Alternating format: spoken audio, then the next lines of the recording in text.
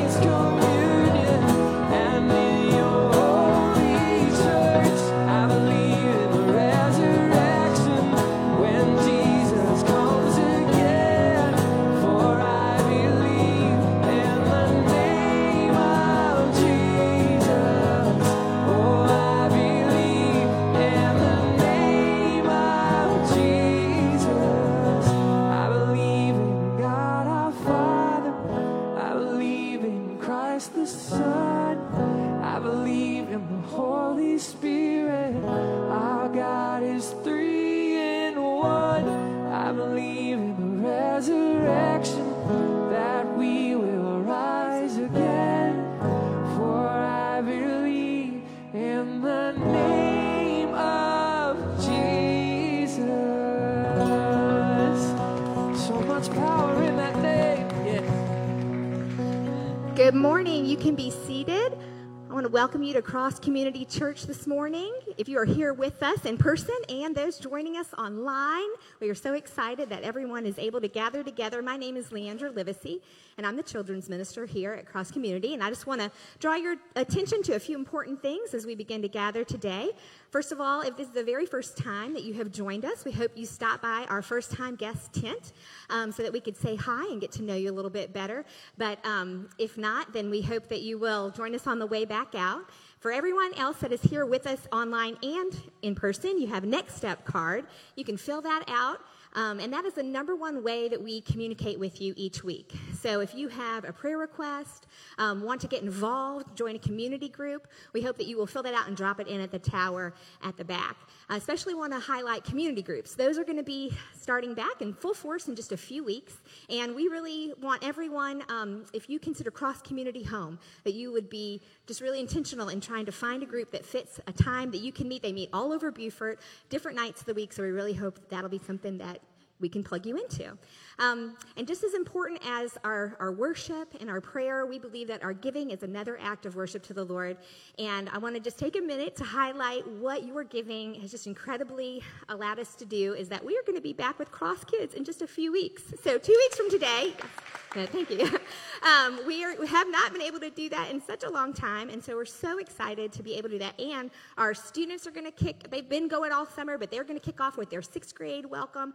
So we are really excited that just because of your generosity and gifts that we are able to just to continue that ministry and have our children back here in their own groups on Sunday morning. So thank you so much for that. And then Dustin Nally is going to come, so if everybody will go ahead and stand back up, he is going to read, our administrative pastor, the scripture with us this morning. Good morning, guys. So we're in Acts 2 this morning.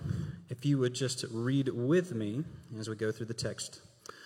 And they devoted themselves to the apostles' teaching and the fellowship, to the breaking of bread and the prayers. And all came upon every soul, and many wonders and signs were being done through the apostles. And all who believed were together and had all things in common. And they were selling their possessions and belongings and distributing the proceeds to all as any had need. And day by day, attending the temple together and breaking bread in their homes, they received their food with glad and generous hearts, praising God and having favor with all the people. And the Lord added to their number day by day those who were being saved. So let's pray. Father, we thank you very much for this beautiful text this morning, that as we reflect over the New Testament church and their gathering together, that they were gathering together because of you, Lord God, the fountain of all life. Father God, they had submitted themselves to you, Lord God, and they were encouraging one another, pouring themselves out, Lord God. And it's through that love and that care and that generosity to one another that the watching world looks in and sees a difference. In a world that is lost and broken, destroyed by the ravages of sin, our sin, Father God, you stand as a beacon of hope for us. Father, and it's amazing to look at the New Testament church and just to see that through that love, Lord God, the world has to look in and see something different and question why. Our culture particularly just loves to promote individuality and self-preference and all of these things that only serve to isolate us from one another. Lord God, and you have given us a beautiful gift of community, Lord God, so that we can gather here and that we can worship you, the author of true salvation. Father, so let us do that this morning through song. Let us do that through the teaching and preaching of God's word. Help us to submit our lives to this word and be changed forever through the power of the gospel. Be with Pastor Taylor as he preaches the word. Lord God, help him to be faithful to the text, Lord God, and move in our hearts. Lord God, we expect that you will change us and make us look more like your beautiful Son. So we thank you, and we ask that you would just do that this morning. It's in Jesus' name. Amen.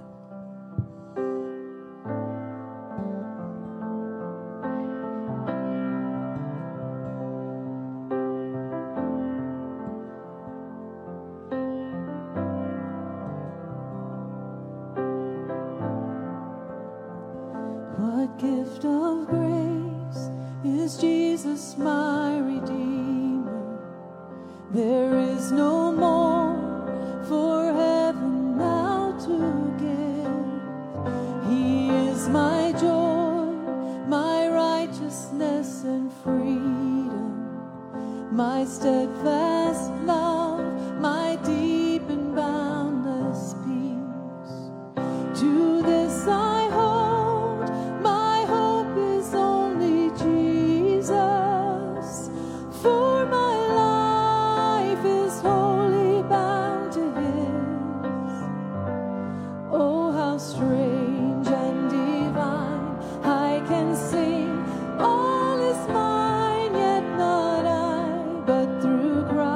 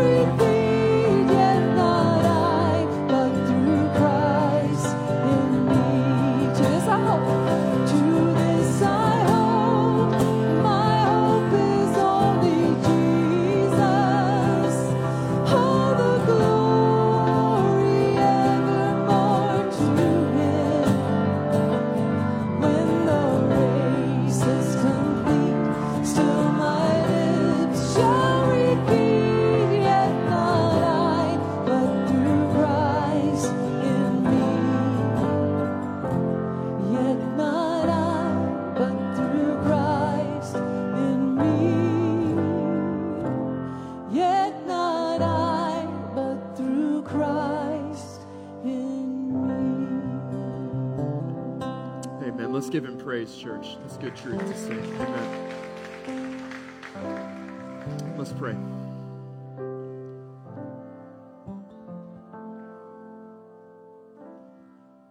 Father, we bring ourselves now to your word. And Father, we know that as we open these words, we find life, we find truth. Lord, we find steadfast and immovable hope. And Lord, in a year where so much has changed, so much has been uncertain, we praise you that we get to rest in the truth of your sovereignty, that you are our shepherd, that you defend us, that you go before us, Father. We praise you that nothing that is happening in our world today has taken you by surprise. And Lord, though we may find ourselves afraid, you have not been shaken. And Father, we rest in that truth this morning. So we ask, Lord, as we open your word today, as we see once again this picture of what you desire for your church, for the body of believers, Lord, will you use these words to edify your church and to glorify your name? Lord, will you sanctify us in the truth of these words? Would you empower us with the Holy Spirit to live out these truths in the world around us? Father, we would leave this place today more faithfully equipped to look like you and to serve the world you've called us to serve. So, Holy Spirit, have your way in this place today, and will you use these words to shape your church? I ask all these things in the name of the Father, the Son, the Holy Spirit. And everyone said, Amen. Amen. Well, you can go ahead and have a seat. I want to welcome you this morning if you're here as our guest or those of you joining in online. My name's Taylor, and I serve here at Cross as lead pastor. And I'll invite you to go and turn with me in your Bible to Acts chapter 2 if you're not there already. And for those of you who may be joining in with us for the first time today, for the last few weeks, we have been walking through Acts chapter 2 as we desire to see the clearest picture of what it is that God desires for his people as the church. So last week from Acts chapter 2, we saw that gospel communities gather. One of the distinguishing, defining characteristics of the church is that we gather, because the word church, ekklesia, means assembly, and the defining characteristic of assemblies is that they assemble. So we spent time in Acts 2, Hebrews chapter 10, looking at how it's God's desire for his church to gather together corporately and also to gather together frequently. We saw that the church is certainly more than the building, but it is definitely not less than the gathering. And we're in a unique season right now where many are prevented from gathering, are unable to gather. But last week we tried to really distinguish the difference between the believer who cannot gather and the believer who will not gather. The cultural trend has been for the church to gather all the less, but the biblical mandate is for us to gather all the more. And as we gather together, we put on visible display the good news of Jesus Christ. So we saw that gospel communities gather, and for those of you who are following along in your notes this morning, the central truth that we're going to see in this text today is that gospel communities grow. We've taken a few different looks here at Acts 2:42 through 47 over the last few weeks, and we're going to take a look again today and again next week looking at this text from a couple of different angles. But today we're going to see that gospel communities grow. Now, two things that can really become a sharp point of disagreement among followers of Christ are the topics of church membership and of church growth. Depending on your faith background, membership can have a very negative connotation attached to it. It's become so controversial even in recent years that many churches have abandoned the concept altogether. Many believe that this is just a man-made, unbiblical construct, something that we have superimposed on the Bible and is ultimately not God's desire for his church. I remember in our earliest days, the first few months that we were gathering together as a church family, there were a handful of families who from day one were gathering together with us every single week. They had connected to community groups. They were serving on volunteer ministry teams. From what they shared with me, they were giving. They were inviting others to participate in the work that we were doing. But after we'd been meeting for several weeks and we began offering opportunities for membership classes, I remember one Sunday in particular, a few of these families were waiting for me in the lobby at Beaufort High School and said, "Listen, we need to share a concern with you. We do not believe in membership. We just believe we're a part of the Big C Church. We don't need to be members of any one local body, and this is really problematic for us." And they made it clear in no uncertain terms that if that's something we were going to be standing beside as a church, that they were not going to continue in fellowship with us. So we stood there and had a little bit of conversation, invited them to be able to sit down and meet offline so we could just kind of walk through the Bible a little bit and see why it is we see this and believe this as God's desire for his church. But ultimately, they opted not to stay. They stood by their words and they moved on. And they've been far from the only ones who have had that experience. Every single year, we have this conversation with a number of folks who will come through our doors because they've come through a faith background where either membership was not a priority or maybe where they saw a very unhealthy picture of this. And then oftentimes what happens is that negative experience or that negative presupposition they're bringing to the table gets superimposed on a local congregation. Just as controversial can also be this topic of church growth. In the 21st century, church growth has become a little bit of a cottage industry. You would probably throw up if I showed you the number of emails that come to my inbox almost every single week from organizations promising that if we'll follow their method, if we'll buy their materials, if we'll hire their company, we'll see 200 new people by Sunday. Your church will grow by 50% by the end of the year. And they sell these promises of numbers. And it can be very tantalizing. It can be very, very seductive just to think that it can be that easy to get people in the doors. And unfortunately, what gives a lot of credence to objections against church membership is that there are a number of instances that we could all probably point to of churches that truly have been about numbers for the sake of numbers. It's getting people in the door at all costs, no matter what it means to be able to get them there. So the question that we want to answer from Acts chapter 2 this morning, I think, is a critical one for us today. And the question is, how is the church called to grow? We're going to see from Acts 2 that it's very clearly God's desire for His church to grow, but we also have to come in with a healthy understanding that not all growth is necessarily good, and contra the message of 21st century Western culture, bigger does not always mean better. But it is God's desire that people would come to saving faith and knowledge of Jesus Christ and to be welcomed into the fellowship of believers. And the picture we have in Acts 2 is this beautiful glimpse of God's first century covenant community. So how then is the church called to grow? That's the question I want us to answer this morning. And my prayer is that we will catch a glimpse of God's beautiful design for this New Testament community of believers. And it should be our prayer that we see this lived out in our lives today. So from Acts chapter 2, we've already read verses 42 through 47, but we're going to read this again, as we've done the last couple weeks, as we'll do again next week, because I want this picture to be seared at the forefront of our minds. This is the earliest glimpse of the church. This is what God desires for His people. And let's see how they were in fellowship with one another. Acts 2:42 says, "And they devoted themselves to the apostles' teaching and the fellowship, to the breaking of bread and the prayers. And awe came upon every soul, and many wonders and signs were being done through the apostles. And all who believed were together and had all things in common. And they were selling their possessions and belongings and distributing the proceeds to all as any had need. And day by day, attending the temple together and breaking bread in their homes, they received their food with glad and generous hearts, praising God and having favor with all the people. And the Lord added to their number day by day those who were being saved." So, how are gospel communities called to grow? We see first from Acts 2 that gospel communities grow relationally. They grow relationally with one another. I want us to pay really close attention to a very important word in verse 42, because I think for many of us, this is a word we've probably read this text a number of times and maybe have glossed right over it, but it makes all the difference that we understand its significance and its placement. Verse 42, it says, "They devoted themselves to the apostles' teaching and the fellowship." Everyone say the fellowship. They devoted themselves to the apostles' teaching and the fellowship. Now, the placement of that definite article right there, that is very critical for us to understand.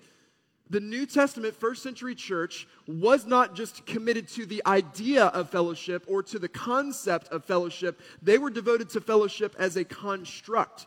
There was a clear marking out from the earliest moments of the church, those who truly belong to the church of Jesus Christ and those who do not. And so we saw last week that word devoted that's used there, it's really best translated in the active sense, as in they were continually devoting themselves to the apostles' teaching and the fellowship. We saw how that word fellowship, koinonia, emphasized not just a daily event, a weekly event. It wasn't just Sunday service and brunch. This was a daily, ongoing lifestyle of participation and sharing of goods and of finances and ultimately of the ministry of the gospel.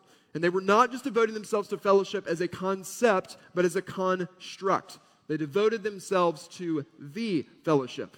This is from the earliest moments of the church. We see this clear marking out of those who believed. We've seen in Acts 2 that many hear the message of the gospel, they put their faith in Jesus Christ, and then what identifies them, what seals them as being part of the body of believers is that then they are publicly baptized. And that act of baptism is what associates them with the fellowship of the church. Now, inevitably, anytime this discussion about belonging to a specific congregation or the topic of church membership comes up, here's the objection. The question is this: show me the verse in the New Testament that says I must become a member of a specific local church. And we'll be the first people to tell you, we teach it like this in our membership class. If you are looking for the verse in the New Testament that says thou shalt become a member of a local church, you're not going to find it. So we'll concede that and give that to you. But what I want us to see today in particular is that just because something isn't explicitly stated does not mean that it's not clearly implied. Let me give you an example. Take the doctrine of the Trinity. That this is the most foundational doctrine of the Christian faith. It's one God who eternally exists as three distinct persons, Father, Son, and Holy Spirit. Without that doctrine, our faith falls apart. We see God clearly expressed in Scripture as one and as three, and yet we never one time actually find the word Trinity anywhere in the Bible. Trinity is a word that we use to describe a concept that's very, very clearly implied. And we believe this is the same thing about church membership. You might not specifically see that verse, but we do see a very clearly implied concept. Except what's different about the doctrine of the Trinity and a push towards church membership is that we do actually see the word member in the New Testament. So take, for example, 1 Corinthians 12, verse 12. The Apostle Paul writes, "For just as the body is one and has many members, and all the members of the body, though many, are one body, so it is with Christ." He goes on, Romans 12, 4 and 5, he says, "For as in one body we have many members, and the members do not all have the same function, so we, though many, are one body in Christ, and individually members of one another." So you might read those passages of Scripture and say, see, it's just God's desire for us to be part of Big C Church, one body in Christ. And yes, that is a truth that Paul is expressing to the recipients of these letters and these passages, but let's not forget, to whom is Paul writing these letters? He is writing them to locally organized congregations. So he's writing this truth about the Big C Church to a number of little C churches. He's writing this to the church at Rome, to the church at Corinth. We see him write letters to Colossae, to Philippi, to Thessalonica. We see him write letters to individual pastors of local congregations. We see this all throughout the New Testament, is that there is certainly an emphasis on the kingdom of Jesus Christ, an emphasis on the Big C Church, but the totality of the New Testament is written to believers who are organized together in local congregations. So I'm convinced one of the main reasons why many followers of Jesus struggle to see church membership in the New Testament is because we come to the New Testament looking for the wrong thing. This word member has become so culturally convoluted. It's so culturally convoluted, but Paul makes a very important clarification for us in these two texts. We as followers of Jesus are not members of a body in the way that a golfer is a member of a club. We're members of one another in the way that my hand is a member of my arm. It plays an indispensable function. Being a member of something isn't about just paying dues and then receiving rights and privileges as you go. The New Testament doesn't necessarily say become a member of a local church. It says we already are members of the body of Christ.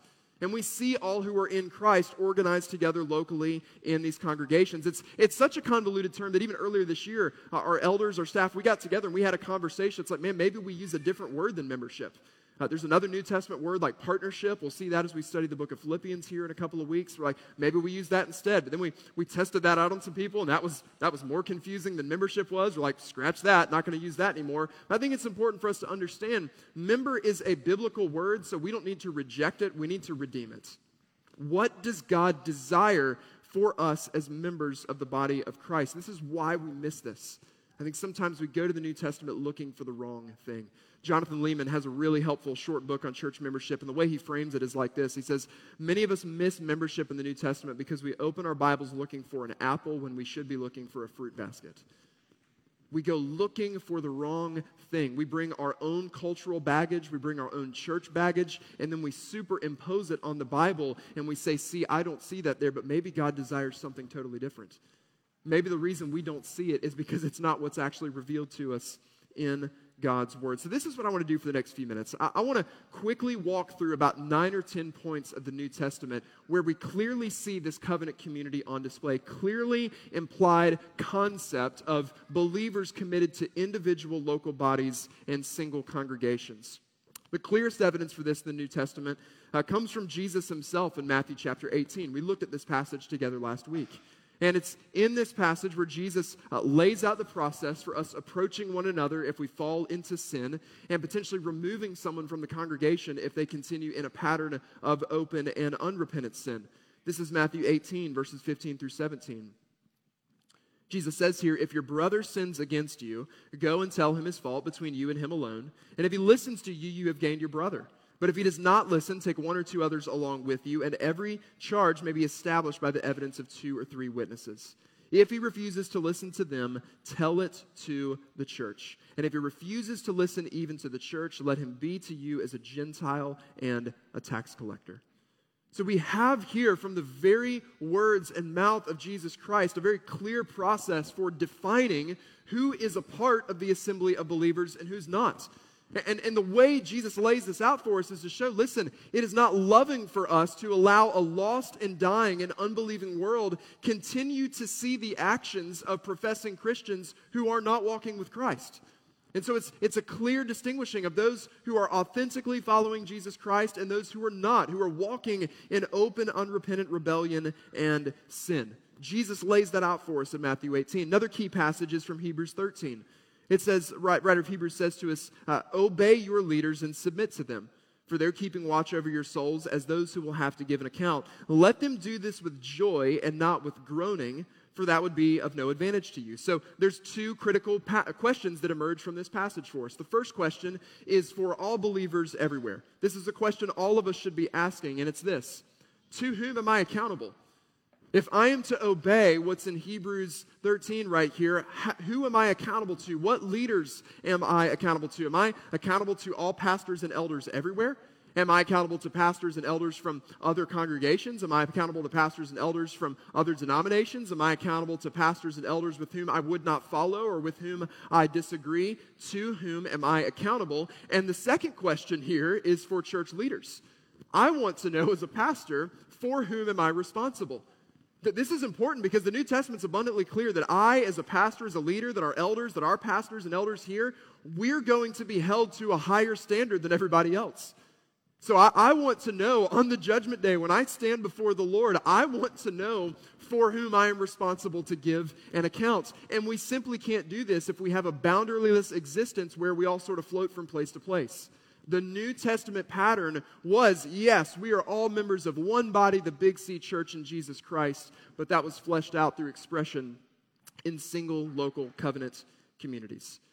So beyond this, we see several other evidences, and we teach about these through our membership classes, but I just want to jet through these really quickly because this is important, I think, for us to see. We saw last week, Hebrews 10, that the gathering is biblically commanded, and outside of just a couple of isolated evangelistic accounts where we see people sharing the gospel with individuals, there simply is no precedent in the entire New Testament for someone who's a follower of Christ that is not committed to a singular local church. So translation is this, and this is important for us, church. There is no Christless and there is no churchless Christianity in the New Testament. That there is no version of Christianity in the New Testament where you say, I love Jesus, but I don't need the church. You can't say that you love Jesus and then not have what Jesus says you need. And he says we need the body of believers. He says we need the church. We are the body of Christ. We are the bride of Christ. And there is no version of Christianity in the New Testament. We are not connected to local churches. 1 Peter 5, we see that pastor and elder bodies are commanded to care for specific people. Acts chapter 2, we saw this a couple weeks ago. There's a numerical record that's kept for those who became believers. So again, go back to that picture from Acts 2 where we were a couple of weeks ago. In one cataclysmic moment, 3,000 people are saved, and someone records that. And this is what I love. It tells me that someone in the first century church was an administrative ninja. I mean, somebody had a busy day. Like, this is not like pre-Microsoft Word and like digital platforms. I mean, we're talking about like a feather and some ink and parchment, and somebody wrote 3,000 names that day. That was a busy, busy day. From the earliest moments of the church, there was a clear distinguishing of these are those who are part of the fellowship and these or versus those who are not. Then Acts chapter 6, we see this beautiful picture of pastoral care. Did y'all know the first century church had conflict? Did you know churches used to have problems? Isn't that crazy? That they had a conflict. There was a group of widows within the congregation. They were being overlooked in pastoral care, and they say that's an issue. And so they appoint several to be deacons who are going to go about caring for them to make sure they're not being neglected in food distribution. And the way they do this is because they know who belongs to that congregation. He says, choose from among you, from among that congregation, those who are going to carry out this task. And one of the main reasons why we drive towards church membership is because we want to be most effective at pastoral care. We want to know for whom are we responsible and how can we care for those who are in our midst.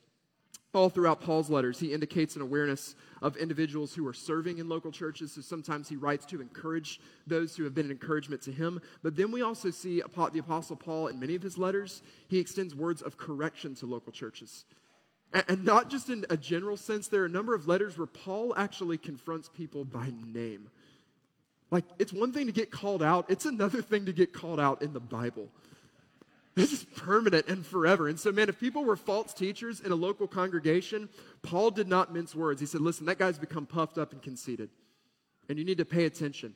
He would address those who had fallen into division and say, you need to confront them and tell them that they should not be causing so much strife. And he knew he could do this because these individual believers who were a part of the Big C church were part of these singular local congregations. 1 Timothy 5, we see a clear, organized policy and a plan for caring for widows, registering them for care within the congregation at Ephesus. But then just to round it all out, this is probably the most important point.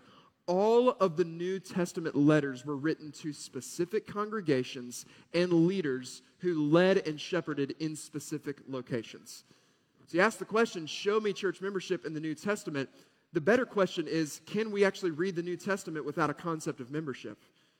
Every single one of these letters are written to singular local churches. Yes, we are, praise God, a part of the Big C church. We are united with believers all across the globe who today are gathering together to do the very thing that we're doing here. But our commitment to the bride of Christ is best expressed through commitment to a single local congregation. Jesus speaks of his relationship to the church as the same relationship between a bride and a groom. And I think I've given this example probably before. So we see the church defined really in marriage terms. Christ is the groom and the church is his bride. Now, I'm married and I love marriage. Praise God for our marriage. We celebrated 10 years a couple of weeks ago together, Emily and I did. And I love marriage. I think it is a precious gift from God that visibly puts on display the message of the gospel in the world around us. But something would be a little bit off if you heard me say something like this. If I said, I'm not really committed to one specific marriage. I'm just sort of committed to like the big M marriage. Like I'm just committed to marriage sort of, just overall. And so I don't think I need to belong to one marriage somewhere. I think it's just okay for me to be a part of all marriages everywhere. That would likely be frowned upon.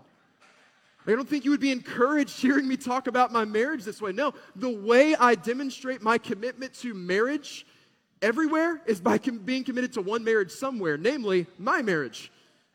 Namely, the marriage that the Lord has given me, the wife has given me, to be in covenant relationship with him. And listen, if Jesus Christ has framed the nature of his relationship with the church as a groom and a bride, then y'all, we have to do a whole lot better than simply date the church.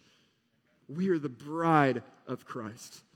Let's not forsake that identity because we have a nominal commitment to the body of believers. We are called to be together with one another relationally. This has been one of the worst side effects of 2020, I think, is that so many of us, we've been isolated, we've been distanced from one another, we've been separated, the church has been scattered, and man, we've just doubled down on these screens. And what these screens do is they dehumanize people. We see one picture, we don't see people, we just see a profile, we attack one another, and we argue with one another, we assume the worst about one another. How desperately right now does our world need to see a picture of a unified church? How desperately do they need to see this picture? And there's simply no replacement for the flesh and blood fellowship of believers. We are called to be one body in Christ. Finding our primary identity in Jesus Christ. Our primary identity when we come to know Christ, it is no longer in our age. It is no longer in our wisdom. It's no longer in our success. It's not in our ethnicity. It's not in sexuality. It's not in gender. We are one body in Jesus Christ. And every other identity is completely secondary to this and should be submitted to the authority of God's word. We are not our Enneagram numbers, for those of you who are into that. We are not the color of our skin. We are not our age. We are not our gender. We are first and foremost sons and daughters of a Father. And we are the body and the bride of Jesus Christ. So gospel communities grow together relationally. Second, we see from this passage that gospel communities grow spiritually.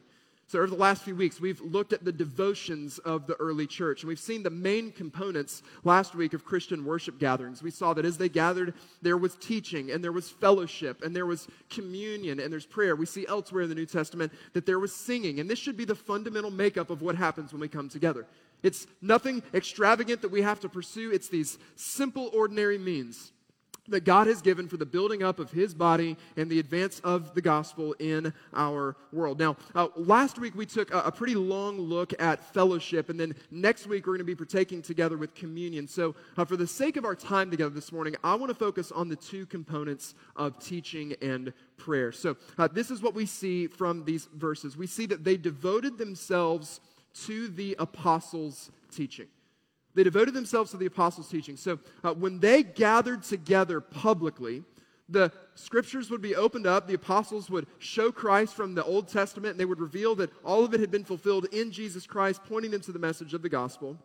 And then, when they gathered together privately in homes, it was for more teaching and for a deeper dive into the scriptures. Probably the best example of this that we see in the New Testament is that of the Bereans in Acts chapter 17. And I want you to pay very close attention to this passage of Scripture, because I believe the Bereans serve for us the ideal for what we should be striving for as people of the Word. This is Acts 17, verses 10 through 11.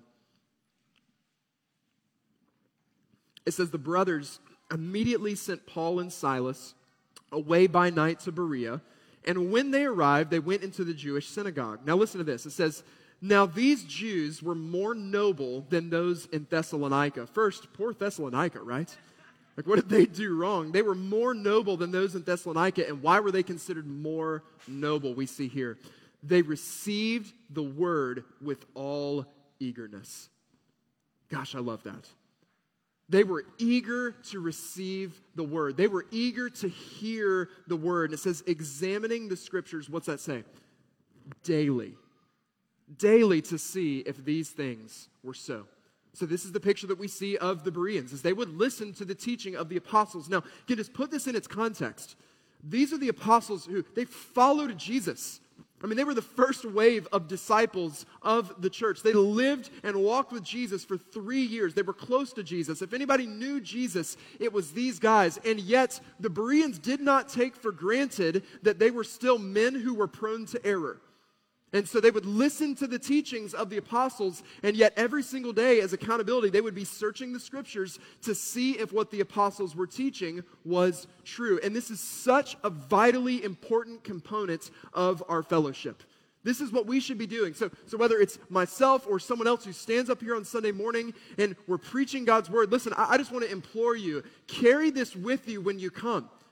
And open it up and pay attention and take notes and then go to your community groups. This is why we've made them sermon-based, is because we want to live out Acts 17. Search the scriptures, see if these things are true. 2 big red flags and warning signs for those who are teachers of God's word. First, those who barely open it, if they open it at all. Is the Bible the central focus of the sermon, or is it the footnote at the very end? Is it a TED Talk with a Bible verse? We need to pay attention to this, because that is not sufficient for the formation of the church. Second is this: be very wary of the person who in a roundabout way says, just take my word for it. Listen, this is me this morning saying, don't take my word for it, take God's word for it. Everything that I get up here and say should be rooted and should be centered in the Word of God. And then we together, collectively as a body of believers, we have a responsibility to search the Scriptures to see if these things are true. This is the work that we're called to. Listen, there's a responsibility for you as a congregation when it comes to the engagement of those who teach falsely. Understand that false teacher is not just the fault of the person teaching. False teaching is the fault of the congregations who tolerate it. There's a responsibility of the body of believers to confront those who err in their doctrine, who err theologically, who err away from the teaching of the Word of God. Just as I could be held accountable for teaching falsely, you, church, could be held accountable for tolerating it. I would just tell Emily every once in a while, I'm like, babe, if I just go off the rails theologically, just take me out. It's like bury me in the backyard. Now it's on public record now. Like if she does it, don't be mad at her. I'm giving her permission right now. Just before we get to that day, but listen, if I could just say a personal note here. I've never had this problem that I've encountered with so many of my friends who pastor. And I'm in a number of different circles with different groups of pastors. This was with a group a couple weeks ago where one was really just bemoaning. I mean, his congregation just every week just giving him fits. He's just trying to teach from the Bible, and they don't want that, and they're just wanting things that he feels are a little bit more superficial, and he's really just doing his best to try to shepherd them and guide them in the Word. He faces this constant pushback. And church, if I could just say one thing to commend you, I do not experience this. And I praise God that you show up here every single week and you are eager to engage this Word. I can't tell you what that means and how that drives me through the course of the week to be studying, knowing that you're going to be eager, knowing that you're going to be searching this Word, knowing that you're going to be fact-checking me. That holds me accountable and that encourages me and that makes me want to give my very best every single week to make sure that we're being led in God's Word. So praise God that you are a people of the Word. I thank you so much for this, that you're eager to receive the Word of God. And it's my prayer that would be our testimony to the end. So they were devoted to the apostles' teaching. And second, they were devoted to prayer. They were continually devoted to the work of prayer. Last night, we just had this incredible opportunity. The first time in several months, we had one of our corporate prayer gatherings right here. And so there were at different parts of the evening, about 45, 50 of us who were here for about 2.5 hours last night. And we prayed for you. We prayed for our church family. We prayed just for everything that's happening in our world. Many shared words of testimony and words of encouragement. We prayed for healing, and it was just a beautiful time together. And even as I got home last night, I usually go to bed early, but I was just wired last night, just so excited by what happened in this place, because last night was just this glimpse. There's just, again, 45, 50 of us here, but it was just this incredible makeup, a generationally, culturally diverse group that was gathered here together to pray. And man, that's just my prayer, is that everything we do would be saturated by prayer. You come in here on Sunday mornings, you'll find our staff and our volunteers that are serving that day. We're praying over the events of the morning. And it's my desire in community groups, as you come together throughout the course of the week, listen, group leaders, don't let prayer be the thing that you do at the very end so everybody can feel good about going home. Now, I've been there before. I think we've all done this before, where it's time sort of gets away. You're having good discussion. You're like, oh, goodness, it's time to go. Someone pray so we can leave. No. Let's lead out our time together in prayer. Let's take our time. Man, we hear these testimonies every once in a while. Listen, I can tell you, Dustin, our associate pastor, he puts a lot of time into your discussion questions and the sermon-based content every week. But man, we love some of the testimonies that come out of community groups where it's like, hey, thanks for the content this week, but we got together and we started praying and that just took up the whole night. Praise God. Praise God for that. Like, we're not going to kick you out of group just because you didn't do the discussion questions. Let's be people who are devoted to prayer, who saturate everything that we do in prayer. Take those pauses during your group to pray for people in the moment as you feel the Holy Spirit leading, not just waiting for the very end. Pray for others as you feel prompted. It's my prayer as we come in here on Sunday mornings that maybe, man, instead of sitting down on our phones and just having casual side conversations and checking notifications on our phone, what if we just came in here and we broke into groups of 3 or 4, man, we just went into prayer. And we just launched into prayer. And that's what led us into our time of worship together every single week. My dad used to tell this story of the church my grandfather pastored in Chattanooga, Tennessee, back in the 70s. And they just went through this period of unprecedented growth and revival. And what marked this season for several months is I just had this conversation with my grandfather again just a few months ago. What marked this particular season, they had a number of Sunday mornings where when the doors opened up, people would just come straight for the aisle. They'd come straight for the aisle and walk towards the altar, and they'd get on their knees, and they would start to pray. And sometimes this would go on for an hour. or 2 hours, or 3 hours, or 4 hours, or 5 hours into the afternoon. Sometimes people would be walking by, and they would hear as they were walking by in the streets what was happening in the church, and they would come in, and they would come to faith in Christ in that moment through the prayers of God's people. And in this whole season, hundreds of people came to know Christ. And they just saw this time of unprecedented growth, and it was all bathed in the prayer of God's people. And then even from a very different camp, sort of in a different spectrum than what my dad grew up in. I heard the story, a testimony of a pastor this past week who came to faith in Christ through the Jesus movement in the late 60s. And man, he just was giving this testimony about how turbulent things were, how awful it was in the late 60s, and how much division there was, and how much hostility there was, and how in the midst of all of that chaos, of political strife, and of strife over war, and of racial strife. Does any of this sound familiar? In the midst of all of this, the Lord just poured out His Holy Spirit. And hundreds and thousands of people came to know Jesus. And church, I'm just asking you this morning, do you believe that God can do this again? Do you believe that He can move in this way again? I believe that He can. And I believe that through the prayers of His people, as we turn from our sins, as we cry out for Him, that God desires to move this way once again among His people. If the Lord tarries in His coming, and the next chapters of church history are written, my prayer very simply is that it could be said of the people of Cross Community Church that we were devoted to prayer. If nothing else can be said about us, let this be spoken. Verses 46 through 47, it says, and day by day, attending the temple together and breaking bread in their homes, they received their food with glad and generous hearts, praising God and having favor with all the people. And the Lord added to their number day by day those who were being saved. So who was adding to that number day by day? It was the Lord.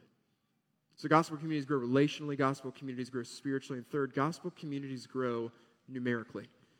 Now, we're going to spend just a moment here, a brief moment, because this is going to carry over into where we'll be next week as we see that the church is called to give and to go. We see this picture that it's the Lord added to their number day by day those who were being saved. So again, just look at the progression so far in the book of Acts. In Acts 1 and 2, it starts with 120 gathered together. By the end of Acts 2, we see that another 3,000 are saved. By Acts 4, we see that number was at 5,000 men. So they get to the point now where they're just counting households. And then by Acts 5, it just says that multitudes were being saved. Losing count of how many people were coming to faith in Jesus Christ. Now listen, is it possible for us as a church to overemphasize numbers? Absolutely yes. Absolutely yes. There can be a very unhealthy infatuation with numbers and with church growth just for the sake of growth. That's, I think, the error of so many modern methodologies, that it's all just about counting heads. But our responsibility is not to focus on the growth of the church. Our responsibility is to focus on the health of the church. Because it's the Lord who gives the growth. And where evangelism gets messed up is when we start to mistake our responsibility with God's. When we become the ones who try to manufacture the growth and to manipulate the growth and to make it happen, rather than committing ourselves to these basic devotions, to just the simplicity of the preaching of the gospel, to prayer and to teaching and to fellowship and to communion and to singing, and trusting that as we set ourselves before the authority of God's word, it will accomplish what He desires for it to do, which is to save the souls of others. And so we do the work of the farmer, man. We scatter the seed and we water the ground, but y'all, we have absolutely no control over whether or not the sun comes up. We trust the Lord in His sovereignty to use what He has promised to use for the building up of the church. And in that trust, we believe that God can once again draw multitudes to Himself. We praise God for how our church family has grown these first few years together. But listen, it should never be our goal to be a big church. Our goal should be to be a healthy church. We will focus on the health, and let's let the Lord take care of the growth. This is the testimony that we have as a body of believers. We are people who've been saved by grace through faith in Jesus Christ. And this body of believers, it is a public and visible expression of who Jesus Christ is. His commitment to us is unwavering. It's not inconsistent. He doesn't see us in our flaws, in our inadequacies, in our insufficiencies, and sort of wash His hands in pious concern and step out and say, sorry, I can't be a part of that. Too many hypocrites, too many problems. I don't trust structures. It's so easy. It's easier in 2020 than ever to be a critic of the church and to step up and say, hey, I don't need any part of that whatsoever.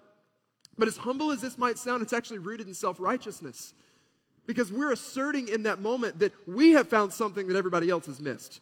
Man, if everybody could just be like me, the church would be a much better place, we convince ourselves.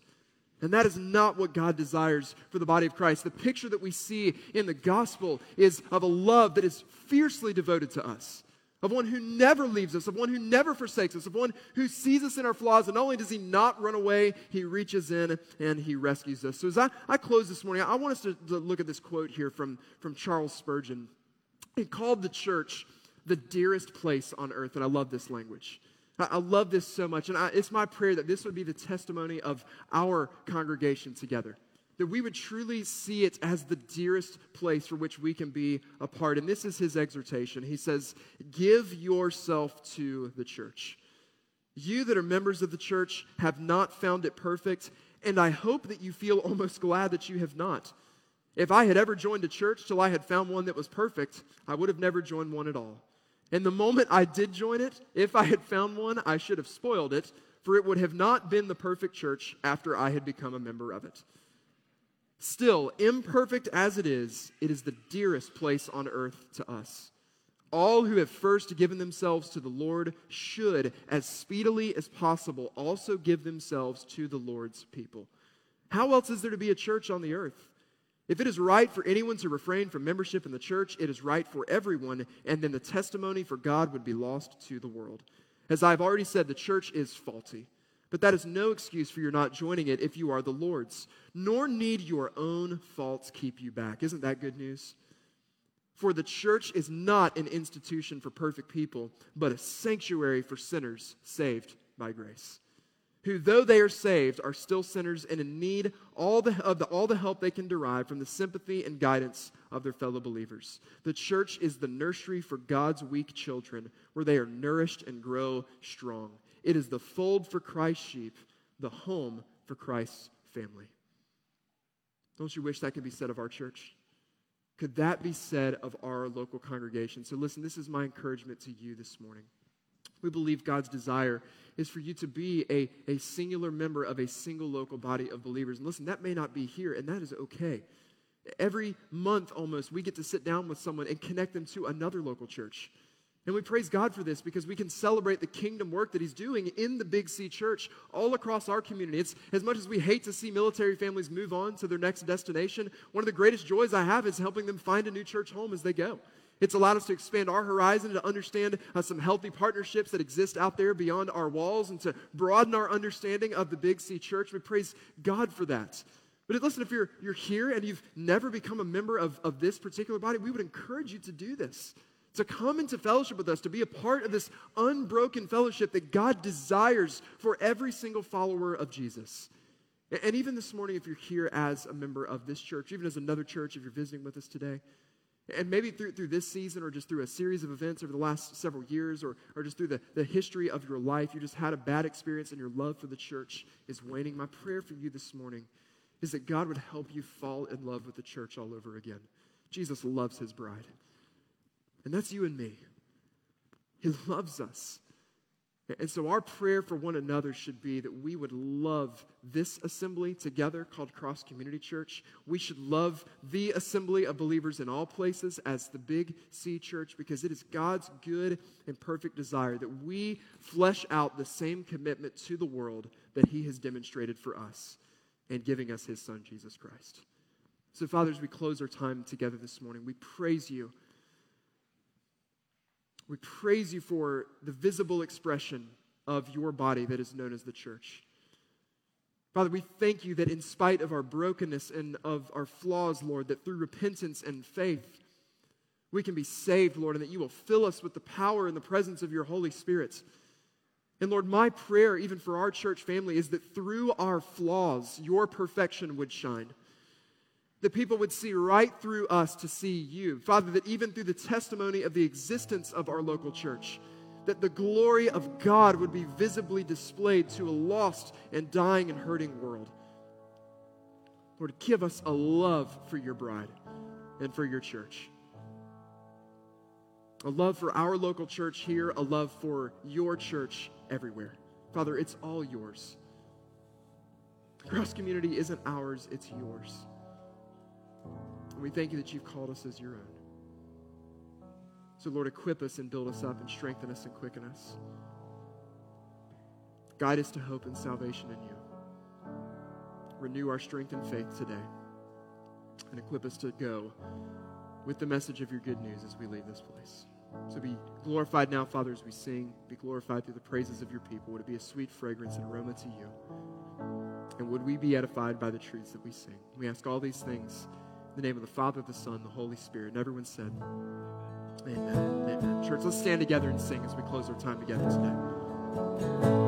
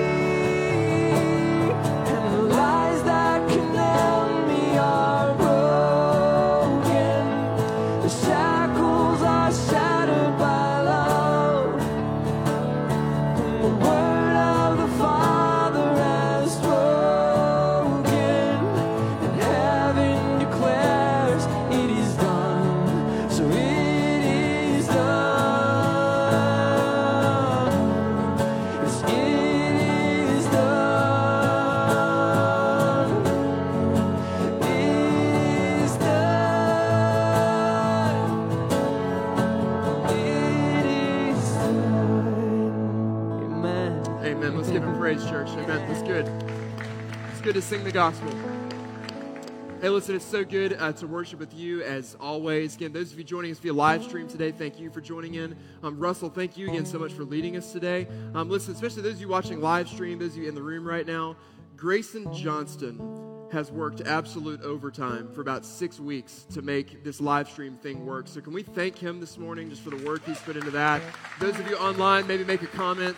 Grayson loves attention, so make sure you give him lots of that before you go today. But, buddy, thank you for making that possible for our church family. A few things I do want to highlight very quickly as we go today. Obviously, a heavy emphasis on understanding church membership this morning. We do have a Crosspoint opportunity coming up September 20th. That's our covenant membership class. We've not been able to have one in several months, so we're going to have 3 throughout the course of the fall, 1 in September, 1 October, 1 in November.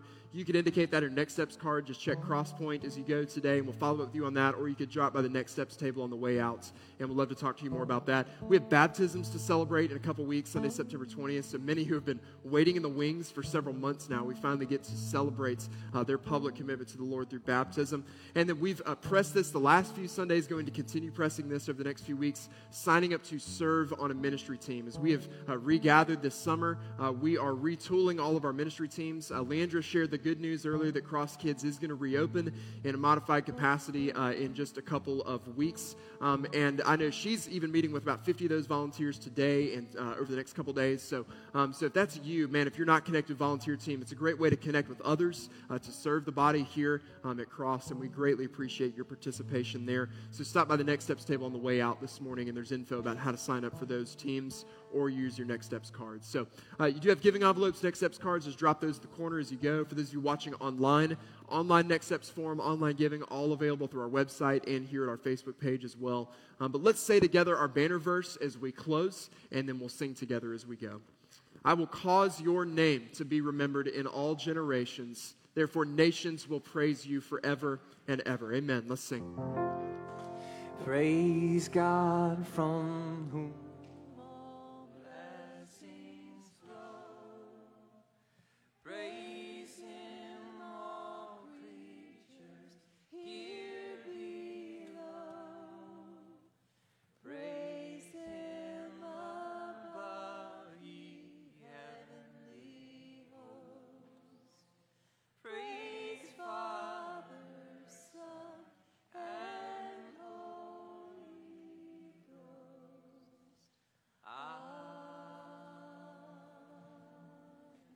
Now may the God of peace himself sanctify you completely, and may your whole spirit and soul and body be kept blameless at the coming of our Lord Jesus Christ.